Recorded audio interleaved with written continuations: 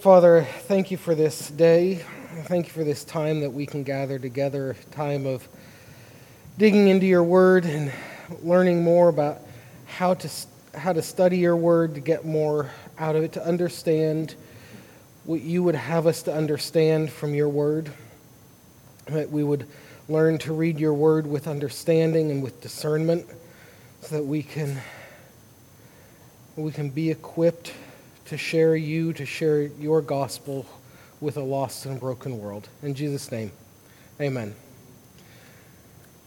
So, as we move into the next section in our inductive Bible study class that we've been doing, for those we've been using this book on inductive Bible study. It's not the only one on inductive Bible study out there. There are others. The coma method that we've been using, that's another inductive Bible study. But just kind of as a refresher, when we talk about inductive Bible study, we're talking about reading the text, drawing out of the text in a methodical, consistent way so that we can understand what is the text communicating without running into the errors of reading into the text of what we would want to be there.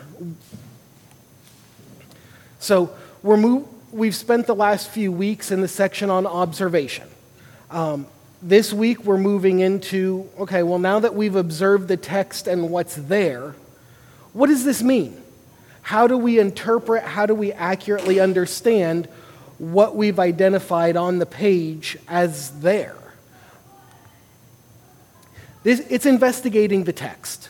In some ways, think of it as a bit of like solving a whodunit. With observation, we're gathering the evidence. What's there? What are we seeing going on the page in front of us?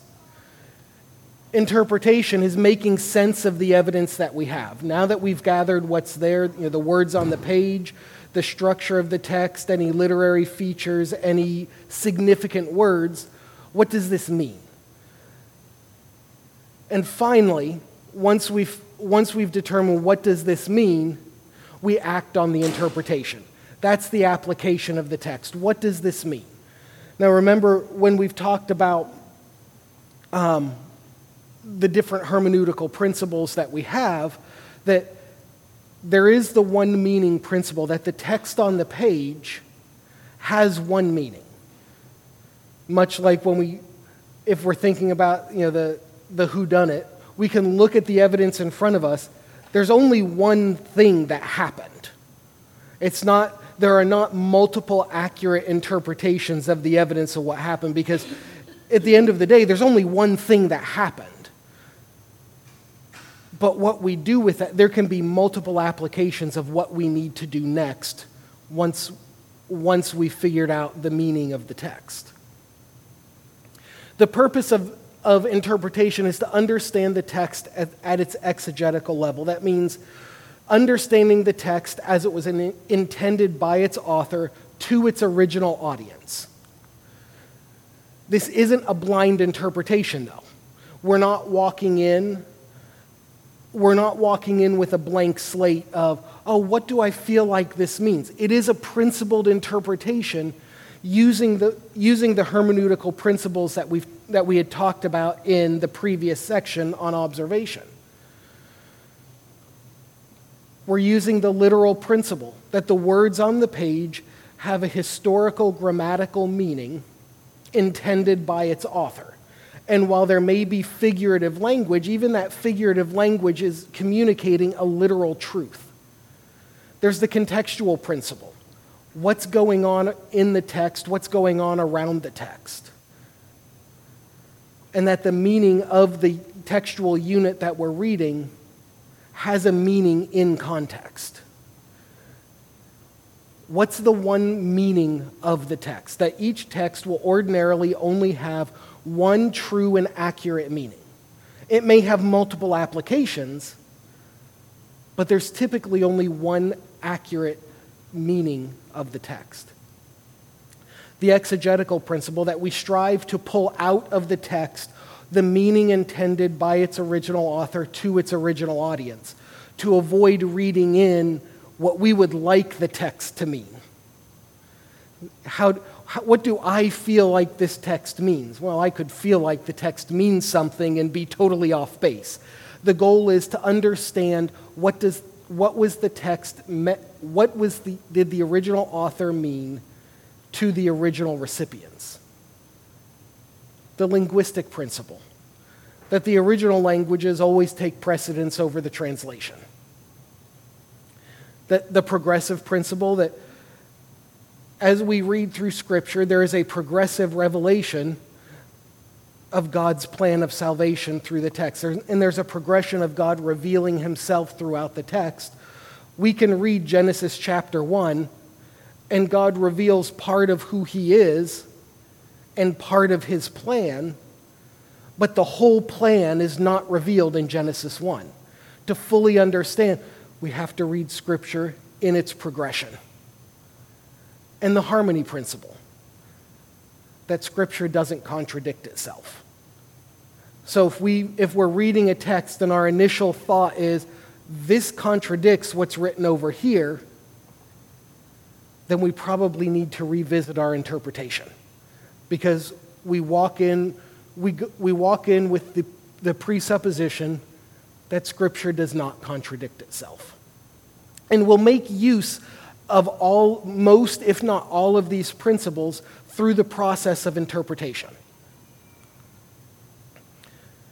These principles serve as guardrails that ensure that we're using exegesis. We're actually pulling out of the text the meaning intended by its original author to its original recipients, to avoid eisegesis, that is, reading what we would like it to mean, or what has colloquially been known as narcigesis, reading ourselves into the text. There are some pastors, and I use that word lightly, who will read the story of David and Goliath and will read themselves, well, we're David overcoming our Goliaths. Is that what the author meant? No. Using these hermeneutic principles, this principled approach to biblical interpretation, guards against that error.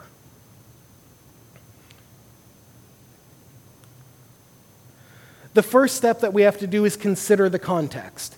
Now, if you recall when we were talking about observation, considering or looking at the context was part of observation as well. But when we consider the context in light of now we're interpreting the text, we're not just reading and observing to see what's there, but now we're striving to understand the text in the context. Considering the context takes a little bit of a deeper approach to understanding context than just, okay, what's going on around it? Okay, now that we know what's going on around it, what does this mean? How does the context potentially change the interpretation of what's going on? An example of this, the text of Mark that we're working through right now. When we talk about last week, identifying the boundaries of the textual unit, one of those boundary markers was the inclusio. Often we see a repetition of theme at the beginning and at the end. Well, in Mark, we're in the middle of one big inclusio right now that started with the feeding of the 5,000 and wraps up with the feeding of the 4,000 2 chapters later. Well, now that we know the bounds of that, well, now we're in the middle of it. How does understanding that we're in the middle of a big textual unit change our interpretation or affect how we understand the faith of the Syrophoenician woman? Or today, the healing of the blind and deaf man? Does that impact our understanding now that we understand that context? Context should impact our understanding. But to begin to think contextually, we have to first have an awareness that we need to think contextually. That when we approach a text, I'm reading it And my first reaction to reading that should be, what's going on around it? How does what I'm reading, how does this unit of what I'm reading fit into what's going on before and after? It's that awareness that I need to think contextually about what I'm reading. But once I think contextually about it, it's understanding how the perception of how the context influences it. Well, now that I know that I need to read what comes before and what comes after, or even understanding what I'm reading in the greater context of the book, with what we're working through in Mark, how does understanding the feeding of the 5,000 fit in with the context of what's going on immediately around it, but also how does that fit in with what we're reading in the book of Mark as a whole? How does the context influence? But then there's knowledge. And it's the knowledge of how the various types of context influence. It's one thing to understand what the inclusio is. It's another thing to understand what does that mean. It's one thing to understand what is a chiastic structure in our observation, but it's another thing to understand, well, what should I expect out of that? How does that structure tell me what this means? So when we consider the context, we consider words and phrases only have a meaning in their context of how the word or phrase is used. One that I've come back to a couple of times as we've been going through this is the word day as it shows up in the Old Testament. Oftentimes that word that's translated as day means a literal 24-hour sundown to sundown day. But sometimes it doesn't. Sometimes it can refer to a span of time. Sometimes it can refer to the day of the Lord. How do we know?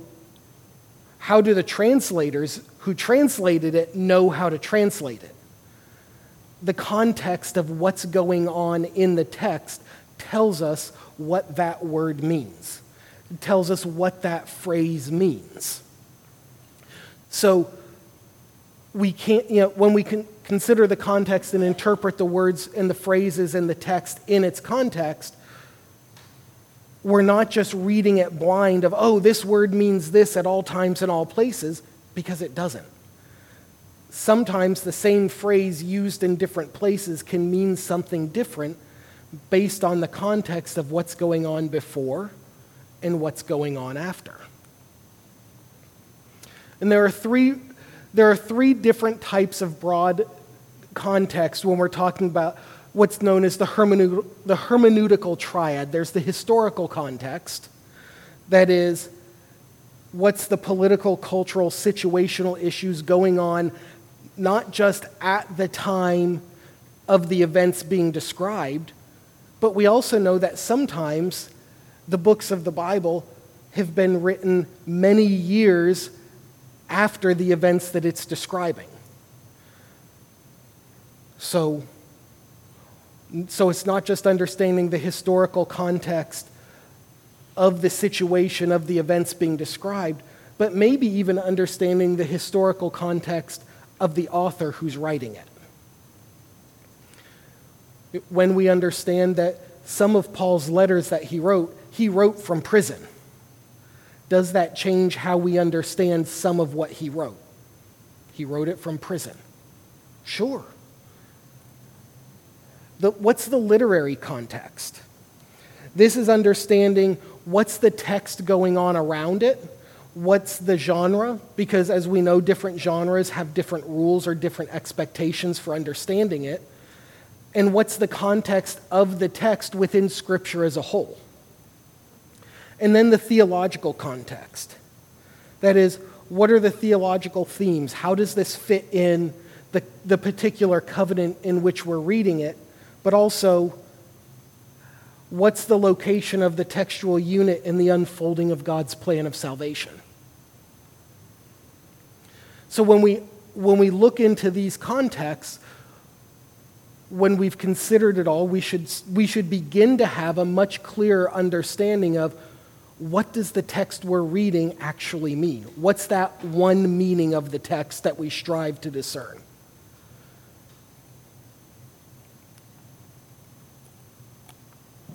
Okay, there we go. So when we talk about historical context, we're talking about the geopolitical, the literary, and the situational context. The geopolitical context is what's the historical, political, and geographical setting of the events reflected in a particular section of Scripture. What's going on? What's the historical, what's the political backdrop about what's going on? Ken, could you open to Isaiah 23 through 25, or Isaiah 19, 23 through 25?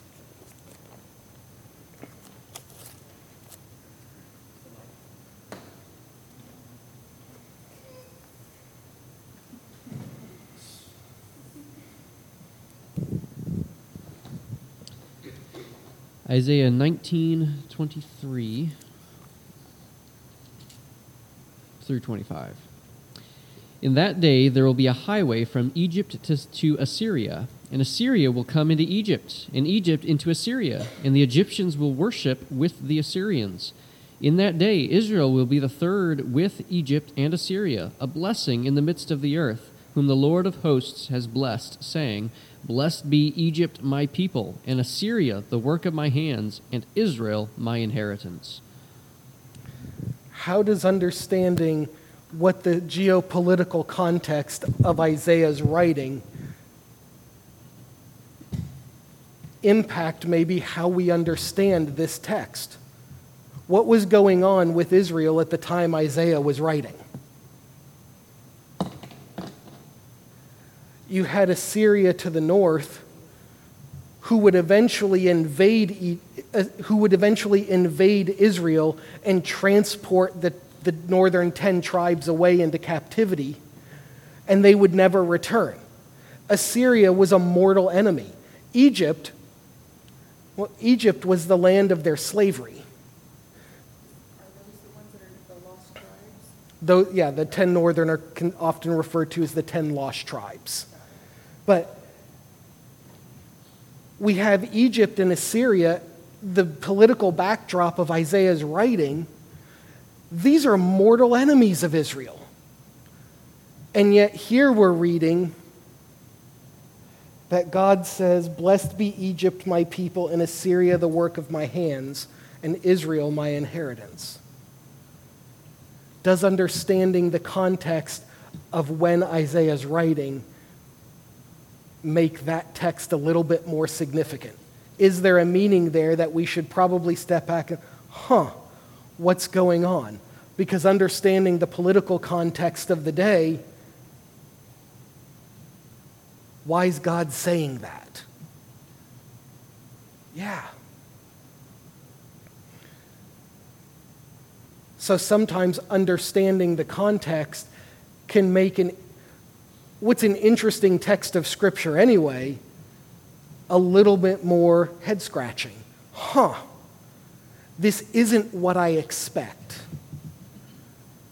Why isn't this what I expect? How does this impact the meaning?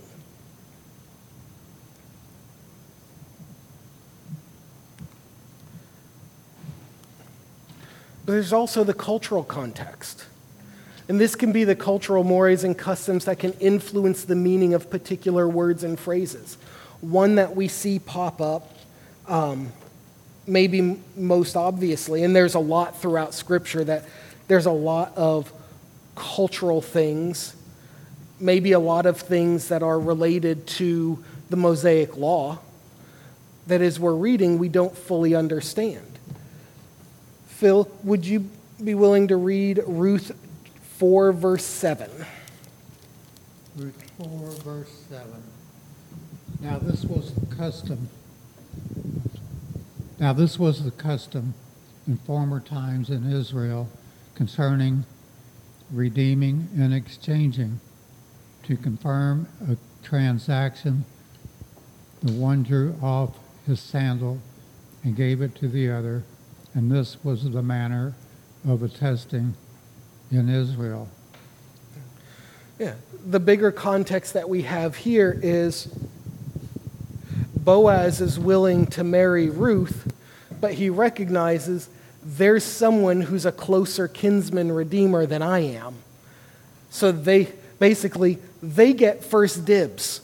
If they say no, sure, I'll marry her. In fact, I want to marry her. But he has first refusal. That seems like a very foreign concept to us today. How does understanding that custom, what that means, influence how we understand that?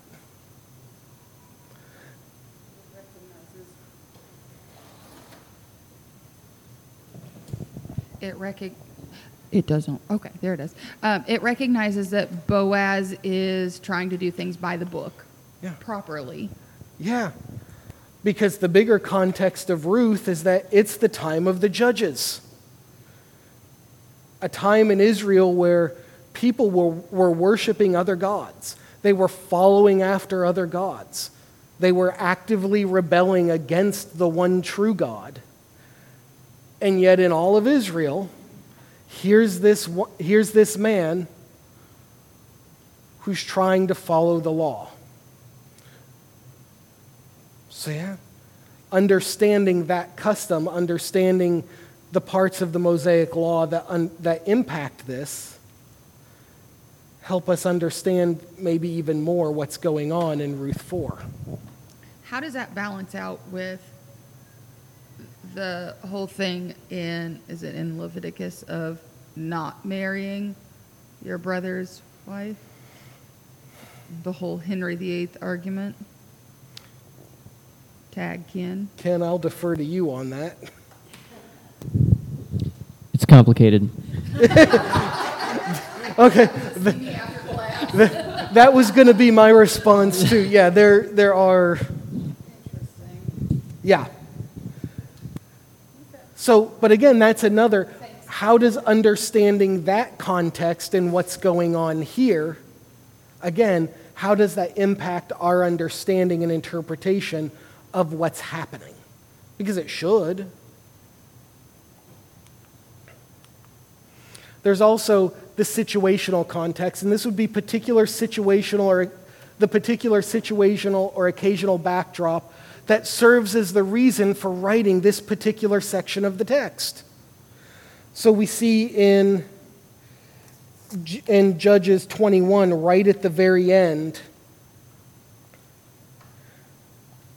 that the tribe of Benjamin is almost wiped out. And the text of 21 is the tribe of Benjamin going out and stealing wives. I think, was it 600 of them or 400 of them, if memory serves? Several hundred Benjaminites going out and stealing several hundred wives. Well, what's the situational backdrop? What's the context, again, that gives rise to writing this? You know, what we see immediately before, we see the rest of the tribes of Israel practically wipe out the tribes of Benjamin. Well, so that a tribe of Israel wouldn't go extinct, they need wives. But no one's willing to give them their women for wives. So again, Israel in its rebellion and not following the law, they said, you know what? Go steal them. The context, that's the immediate context, but the greater situational context is this is a nation that's rebelling against God. This is a nation, as the end of Judges would desperately say, was in desperate need of a king because everyone was doing what was right in his own eyes. That's the situational context. So we can read through Judges 21, and, oh, this is kind of horrible. Why are they doing that? See, when we're talking about interpretation is getting more to the question of answering the why. Why is this happening? Observation says this is happening. This is the who, what, when, where. Just the facts, ma'am. This is what's happening. Interpretation strives to answer the why. Why is this happening? Part of how we answer that why is, what's the context? We ask, does Scripture give us any contextual clues, or maybe not even clues, maybe it just comes flat out and says, this is what's going on and this is why this is happening. But there's not just history that we need to consider. There's also the literary context, what's happening within the text itself. What's happening in the surrounding. Now, in these three different types of context, the historical, the literary, and the theological, there's often going to be a lot of overlap. When we talk about the situational context of, well, why is Judges 21 happening? Why are the Benjaminites going out and stealing wives? We learn the situational context by considering the surrounding text, because Judges 20 tells us. What type of genre is this? Is this narrative history? Is this a parable? Is this poetry? Is this prophecy? Is this the law? Is this apocalyptic? And what are the rules for understanding each type of literary genre? And what's the canonical context? That is, what's the context of the unit within the book as a whole? What's the context of the book within the grouping of Scripture? For example, if I'm reading the book of Amos, well, the book of Amos is often lumped together within what's called the 12 minor prophets. Does that context give me an understanding? Actually, in the Hebrew Scripture, the 12 minor prophets are lumped together as one book. They're not divided into the 12. It's all one book. And what is the place, the context of this book within the context of the canon of Scripture as a whole? Is what I'm reading here, does this show up again in other places in Scripture? So the surrounding context is what we call a grammatical syntactical context. What are the words on the page? What's the syntax? The cotext.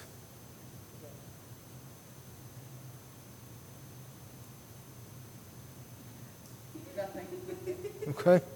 What's going on in the text surrounding the target text, since the meaning of words is contextual? Because if we don't consider the surrounding text, sometimes we can come to some real interesting interpretations. I interpreted it. So,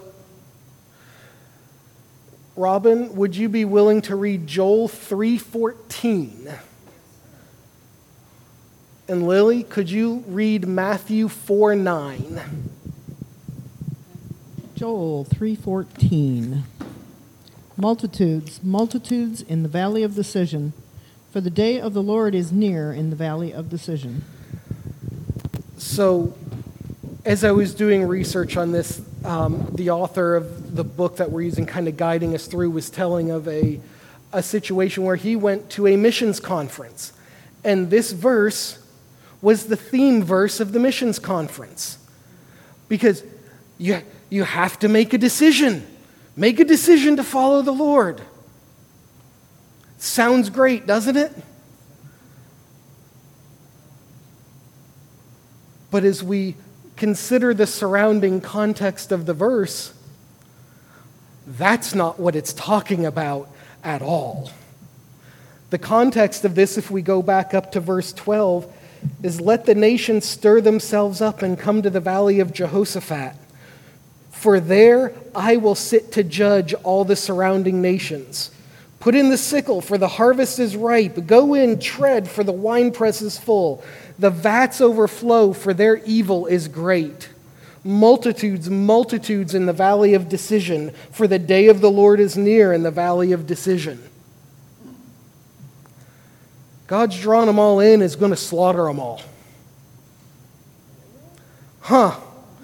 That's kind of an interesting missions verse. I suppose if your mission was repent or die, maybe that works. But when we consider the surrounding context, Joel 3:14 doesn't really work so well as a mission statement, does it? Maybe it does. I don't know. It is a style. Let's hop over to Matthew 4:9. Lily, could you read Matthew 4:9? Yep. And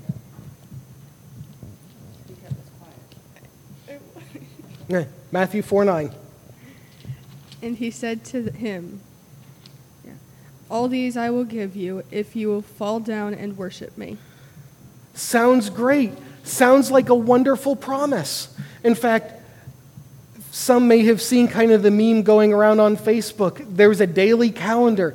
This was the inspirational verse of the day. Sounds inspiring. Less inspiring if you know who said it. It's in the context of Satan tempting Jesus in the wilderness, and Satan has said to Jesus, I will give you all the things of the world if you would but bow down and worship me. Inspiring quote. Not so inspiring if you understand the context. We should never read a verse or a unit out of its context. Why? We get some real interesting theology when that happens. When we stay true to the 7 hermeneutical principles that are on the first page of your handout, one of them is the contextual principle. Read what's going on around it. It guards against really funky things happening. So how do we consider the surrounding context? Well, first off, we have to consider the boundaries of the target text. Last week when we were talking about determining the literary unit, what are the boundaries? Are there transition words at the beginning or the end? Is there a literary feature such as a chiastic structure, an inclusio, or other literary features that tell us this is the beginning and the end of what I'm reading? Because maybe I want to read Matthew 4:9. Sounds great. Matthew 4:9 is not a literary unit on its own. The literary unit starts several verses ahead and it ends several verses following. To understand Matthew 4:9, I should probably determine the boundaries of the full text and read that. Summarize the main idea of the unit. Well, as I'm reading this, what's the idea of the unit? Especially, we go, that unit or that verse in Joel. The valley of decision. Jennifer. So when we're determining the boundaries, like if it's a text I have no familiarity with. Right. Do you, but like if it's something that's complex, is there a resource like other than another human? Do you know what I mean? Yeah. So one of the ways, because I would imagine that not all of us are familiar and thoroughly familiar with every section of text within the Scripture. There's probably some that we're very familiar with. We've heard from a very young age. We're like, oh yeah, we know what's going on. We think, for example, the Beatitudes. Probably most of us have heard or read the Beatitudes from a relatively young age. We think, oh, okay, Sermon on the Mount, Matthew 5-7. That makes sense. That's the unit. But what if it's, say,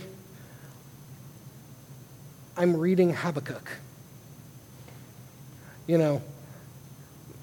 that good old common read. Yeah. How many of you have read Habakkuk lately?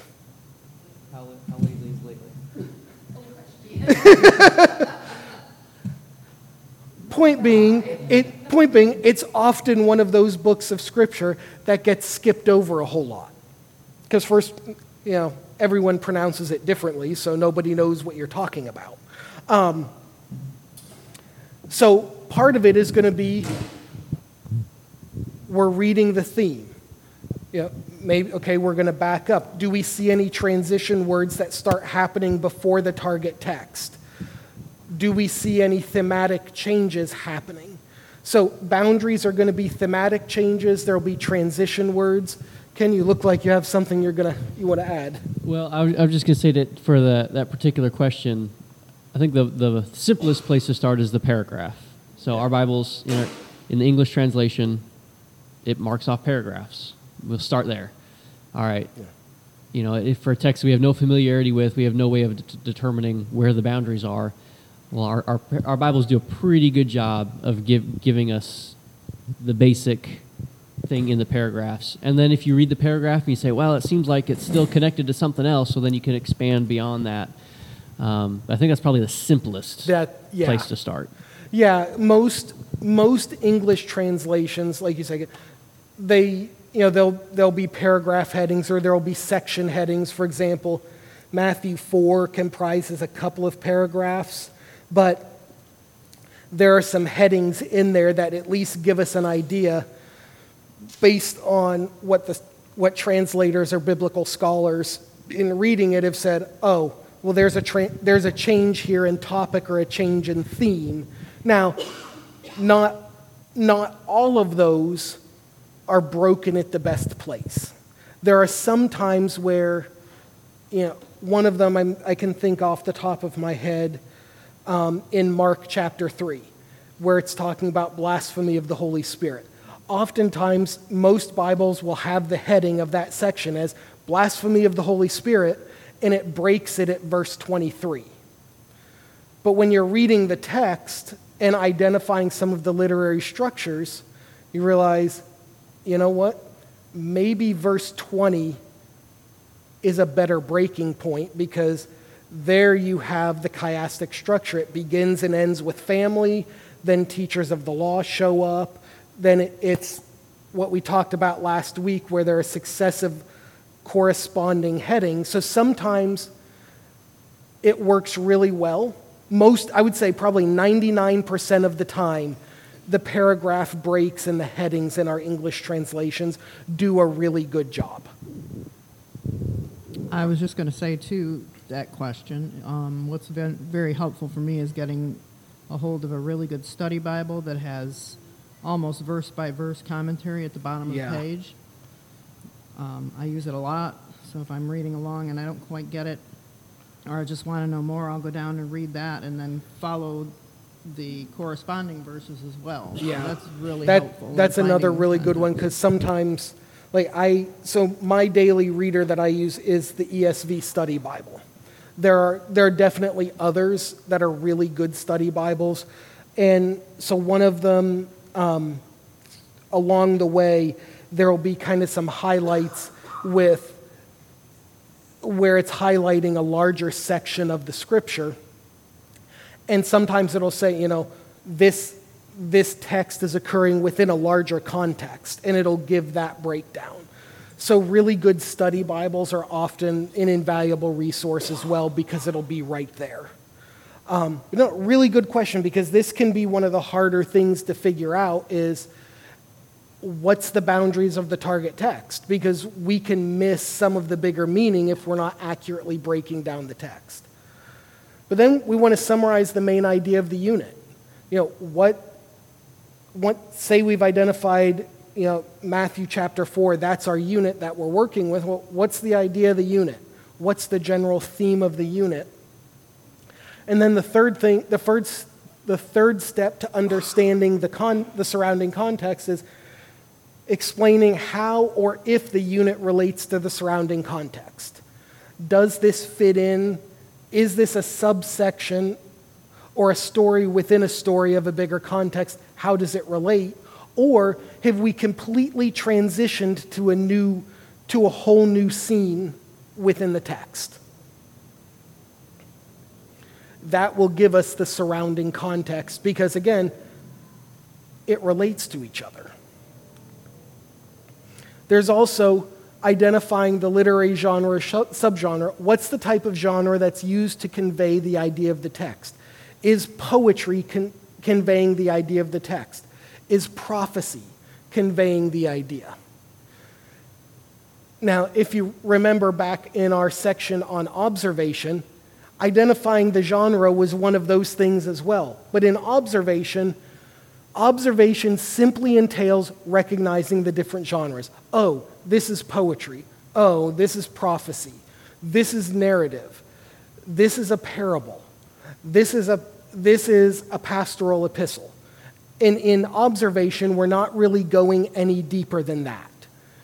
In interpretation, we're taking what we've identified in observation and we're going deeper. Oh, this is poetry. What do I know about the rules of poetry? What should I expect moving forward? Oh, I've identified that this is a parable. Well, what do I know about the parables and how Jesus teaches his parables? This is prophecy. Okay, what do I know? What do I know about the rules and the structure of prophecy? Because it's the expectation, okay, well, what's coming next? If I know, as I'm reading this poetry, it's building up to something, well, that's going to start giving me some of the meaning. Because each literary type or subtype kind of has its rules of the road for understanding this. We don't read poetry the same way that we read narrative. We don't read parables the same way that we read narrative. They have different rules of the road. When we read parables, we probably know, oh, you know what? There's probably going to be some symbolic language that pops up in these parables. The wheat and the tares. The seed on the road. There's probably some figurative language that's conveying a literal truth.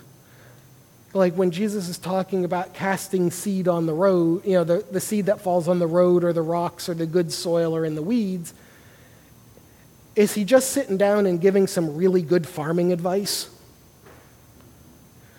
No. But if I read the text as if Jesus is just giving some good farming advice to the people of the day, I've applied the wrong rules of the road to that text. I'm missing what Jesus is communicating. If I read Old Testament narrative with the rules of prophecy and say, oh, okay, well, there's a lot of symbolic languages, a lot of symbolic language and a lot of other things. Well, it can put some of those historical things in a really weird interpretation, and now I've started a cult.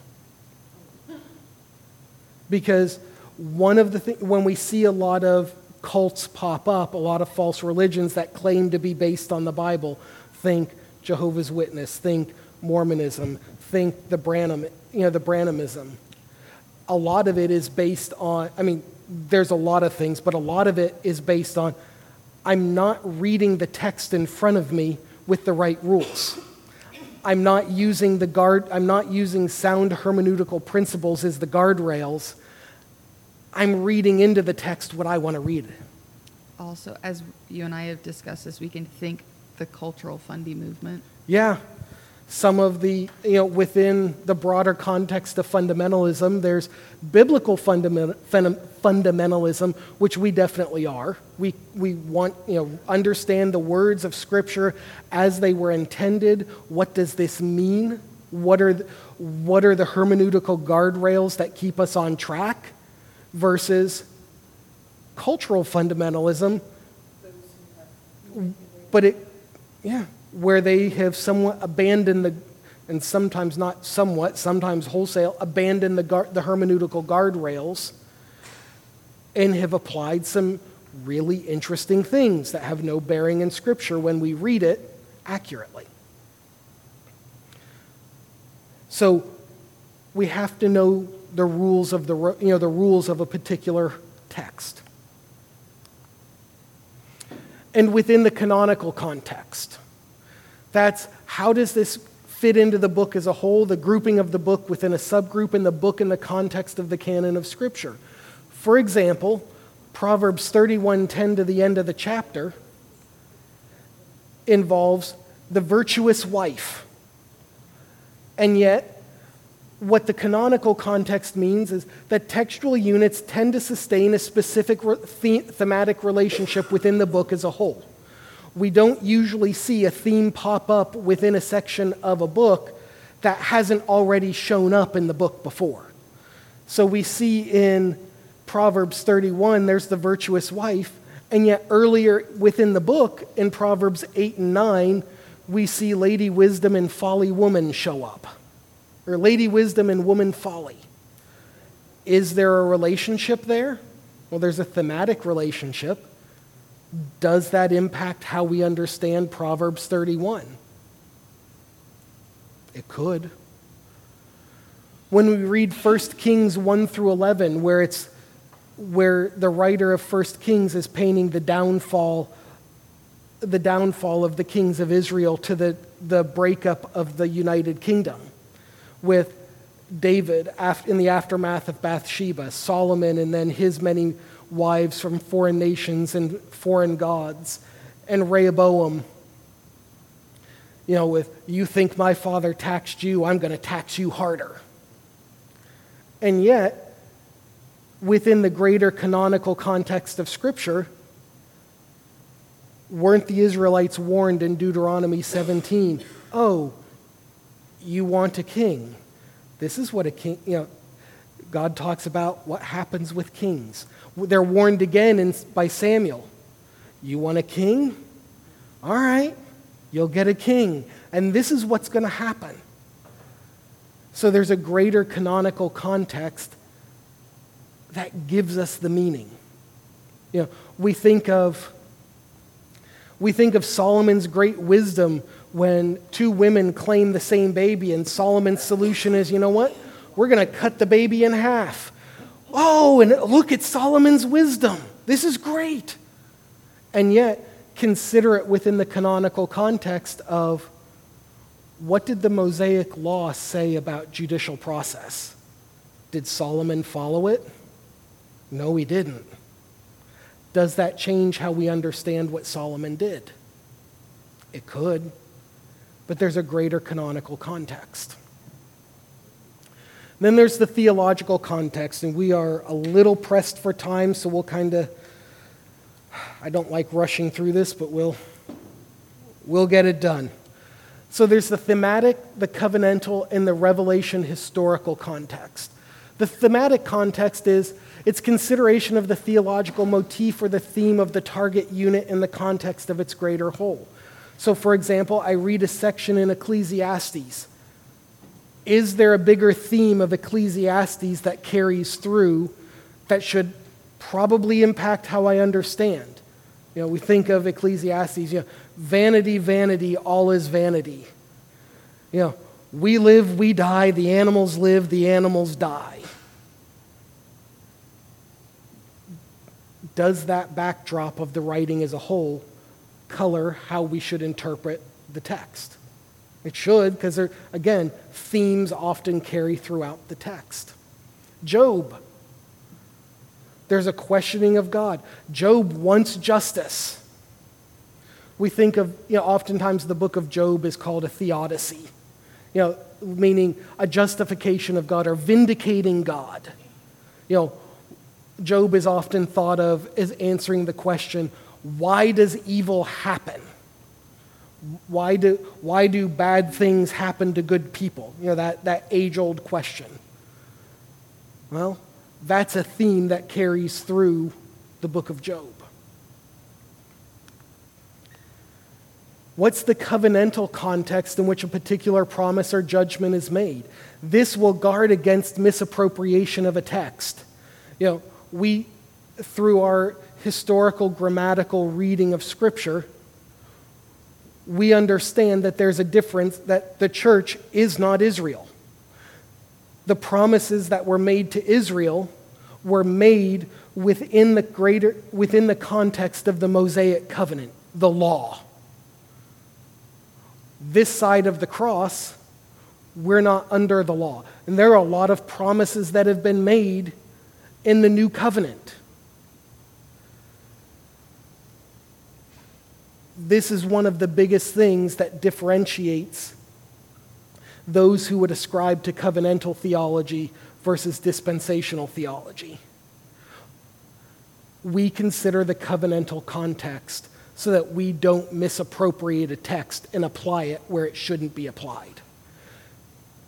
We think of a lot of the writings in the prophets, Micah, when he's talking about a future restoration of Israel, Zechariah.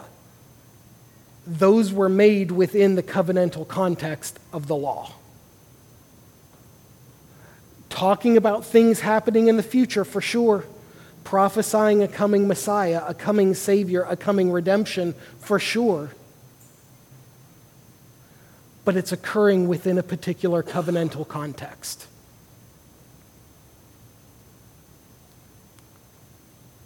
And then finally, there's the Revelation historical context, where in the unfolding of God's plan of salvation is the textual unit. There's a typo. Not all writers, especially in the Old Testament, were privy to the full scope of salvation. We think of in 1 Peter 1, 10 through 12, where Peter writes, "Concerning this salvation, the prophets who prophesied about the grace that was to be yours searched and inquired carefully, inquiring what person or time the Spirit of Christ in them was indicating when he predicted the sufferings of Christ and the subsequent glories. It was revealed to them that they were serving not themselves but you, and the things that have now been announced to you through those who preach the good news by you, or to you by the Holy Spirit sent from heaven, things into which angels long to look." Well, what's Peter talking about here? That try as they might, the prophets who tried to discern the day or the hour or the person of the Christ, that was something not revealed to them.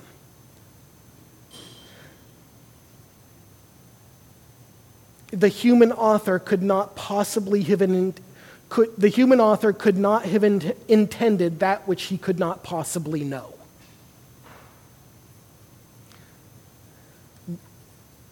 While hindsight is 20/20, we on this side of the cross who have a more fuller revelation of the New Testament, of Christ, we can look back on the Old Covenant, on the prophets, and we can look back with 20/20 hindsight and say, oh, that's what they were talking about. And we see this when the writer of Hebrews quotes the Old Testament extensively, and as these things are messianic in nature. We see Paul. We see through the book of Mark where he quotes from the prophet Isaiah. We can look back with 20/20 hindsight and see, oh, yeah, this was foretelling the coming of Christ. And yet, as we're told in 1 Peter, the prophets on the other side of the cross, that wasn't revealed to them. The human author could not have intended that which he could not possibly know.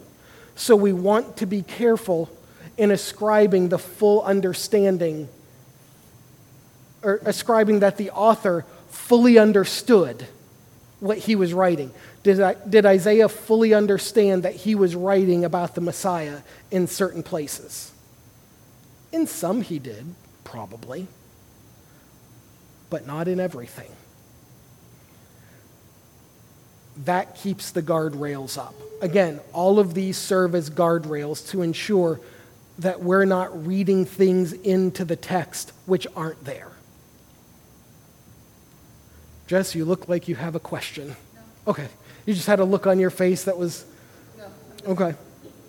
So,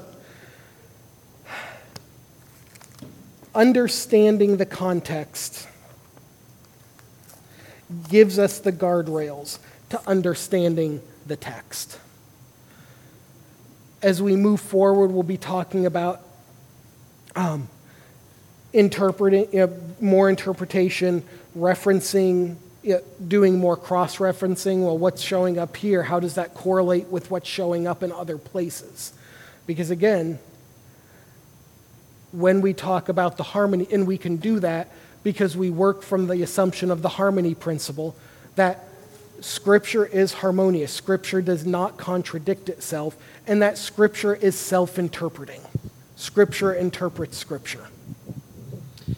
I just want to make a quick point on this last point about the human author could not have intended that which he could not possibly know. That's obviously a true statement that would do well to keep in mind. There's a progress of revelation, and there's aspects of things that are more fully revealed that we have in the New Testament that were not fully revealed in the Old Testament.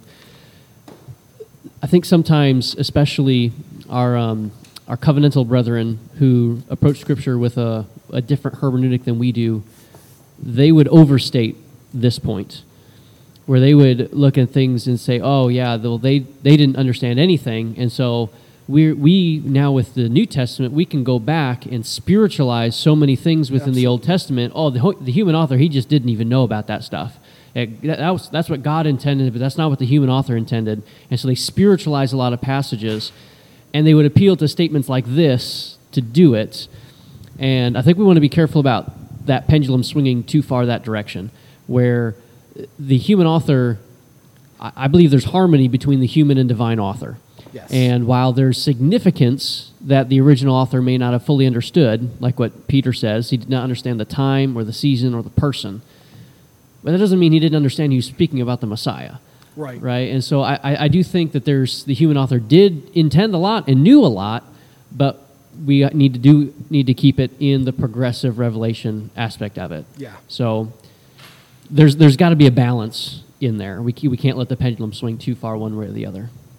No, I think that's a point well taken, because as we talk about the progressive revelation, for example, when Isaiah is writing, well, Isaiah wasn't writing with a blank slate. There was already a progression of revelation that God had given through the law, through prophets who had come prior, through the judges, and the human author, in this case, in this example, Isaiah, went into this already with that understanding, already with that revelation. So, when we get to Isaiah 9, where it's talking about, for unto us a child is born, for unto us a son is given, he already had a certain amount of revelation there. He knew he was writing about something, and probably knew he was writing about something yet to come. Did he know the fullness of what he was what he was writing about? Probably not, as we're told. They searched. It wasn't revealed to them. But that doesn't mean nothing was revealed to them. Again, this is one of the it's so important to understand within the context of the whole. So, we are definitely a little over time. So, let's pray, and then we will transition to our time of worship in song and worship in the Word. Father, once again we come before you, and we thank you for your revealed Word to us. That you have spoken, and that it was preserved for us, and that your Word can be understood, that you are not a God who remains hidden, that we can never know you, but you are a God who has revealed himself. And it was written for the ages that we today can understand. We thank you and we praise you, Father, that you have preserved your word. In Jesus' name, amen.